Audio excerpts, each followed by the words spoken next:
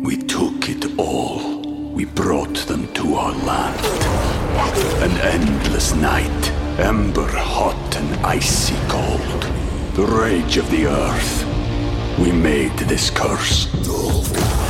Carved it in the blood on our backs. We did not see. We could not, but she did. And in the end... What will I become? Senua's Saga. Hellblade 2. Play it now with Game Pass.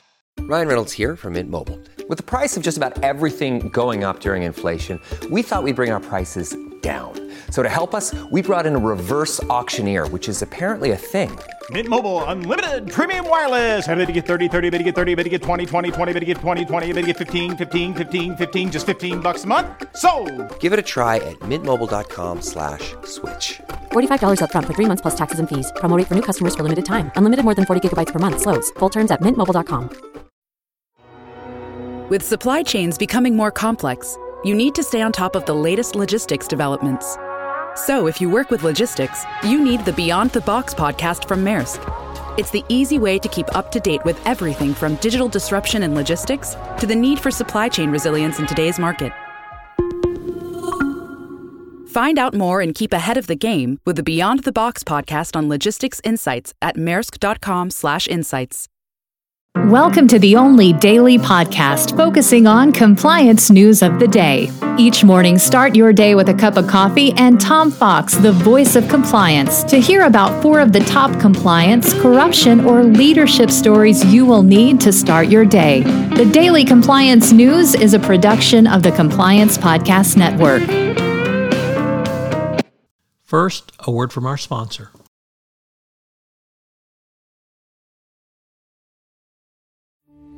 We took it all. We brought them to our land. An endless night, ember hot and icy cold. The rage of the earth. We made this curse.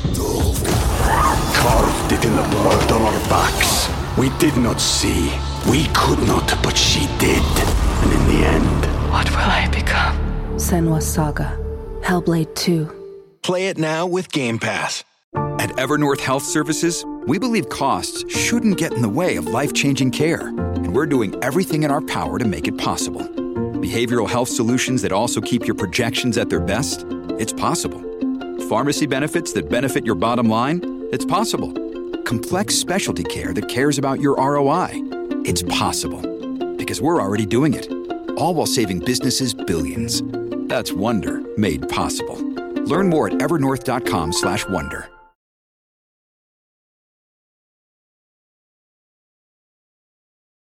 The Daily Compliance News for May 9, 2023, the International Court of Anti-Corruption Enforcement Edition.